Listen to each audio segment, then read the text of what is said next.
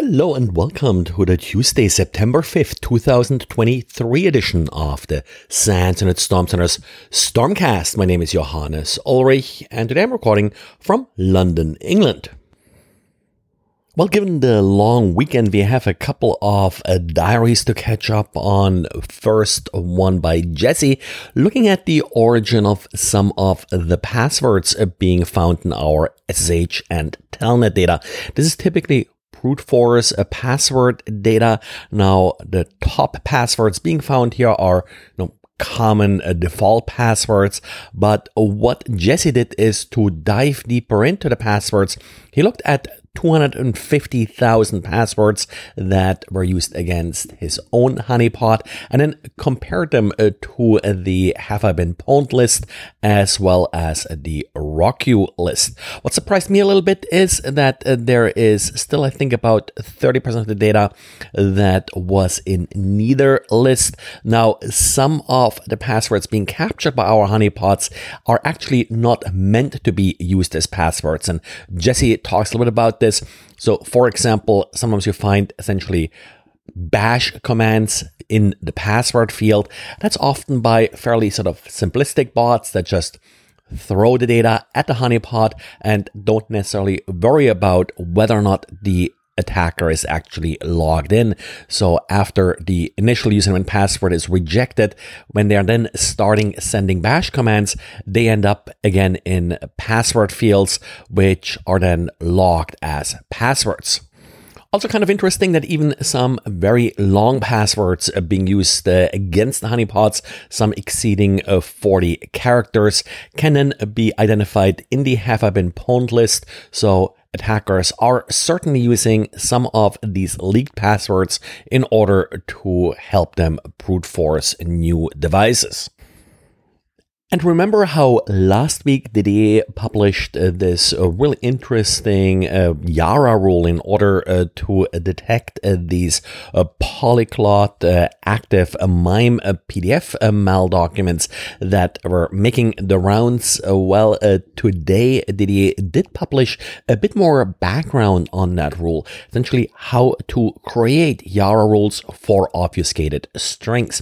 The DA starts out with a simple rule that detected these PDF active MIME documents as he created them, sort of as a proof of concept, and then explains how to actually cover all the obfuscations that were found for this particular kind of document in the wild by searching VirusTotal. Interesting blog post, in particular if you find yourself write your own Yara rules, need a little bit more background as to how sort of to create some real good Yara rules with the widest possible coverage. And then we got more details regarding recent vulnerability in VMware's Araya Operations for Networks product. This vulnerability, CVE 2023-34039, was just patched, and well, it is one of those famous hard-coded SSH keys. So an attacker in possession of this SSH key could use it in order to simply log in to your device. But of course, in order to exploit this, an attacker would need to have access to the respective keys. Well, that has been fixed now, and a GitHub repository has been set up with the respective key pairs going back to version 6.00 and then with all versions up to 6.9. So definitely do not lose any time patching this vulnerability. And Microsoft announced that future versions of Windows will no longer support TLS 1.0 and 1.1 out of the box. It will be disabled in the registry.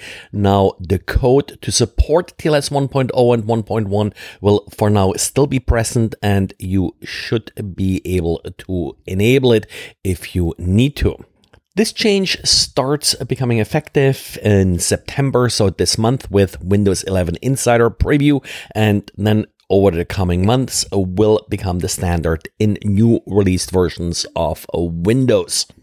Of course, TLS 1.0 and 1.1 have sort of been considered insecure for quite a while now and should no longer have been used. However, there's always the problem that there is legacy software out here.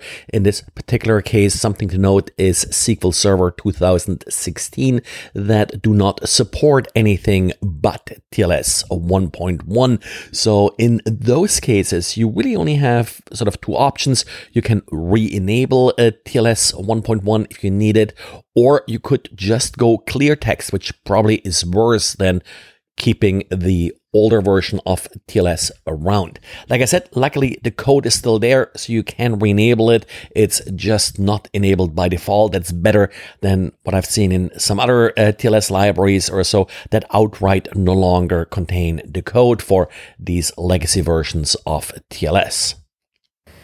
Well, and that's it for today, and thanks to everybody here who attended my talk today here in London. It was great to see some of the listeners in person. Always nice to sort of put some faces behind everybody here who is listening, and of course it's sometimes really hard to tell if anybody is listening at all. So thanks, and well, talk to you again tomorrow. Bye.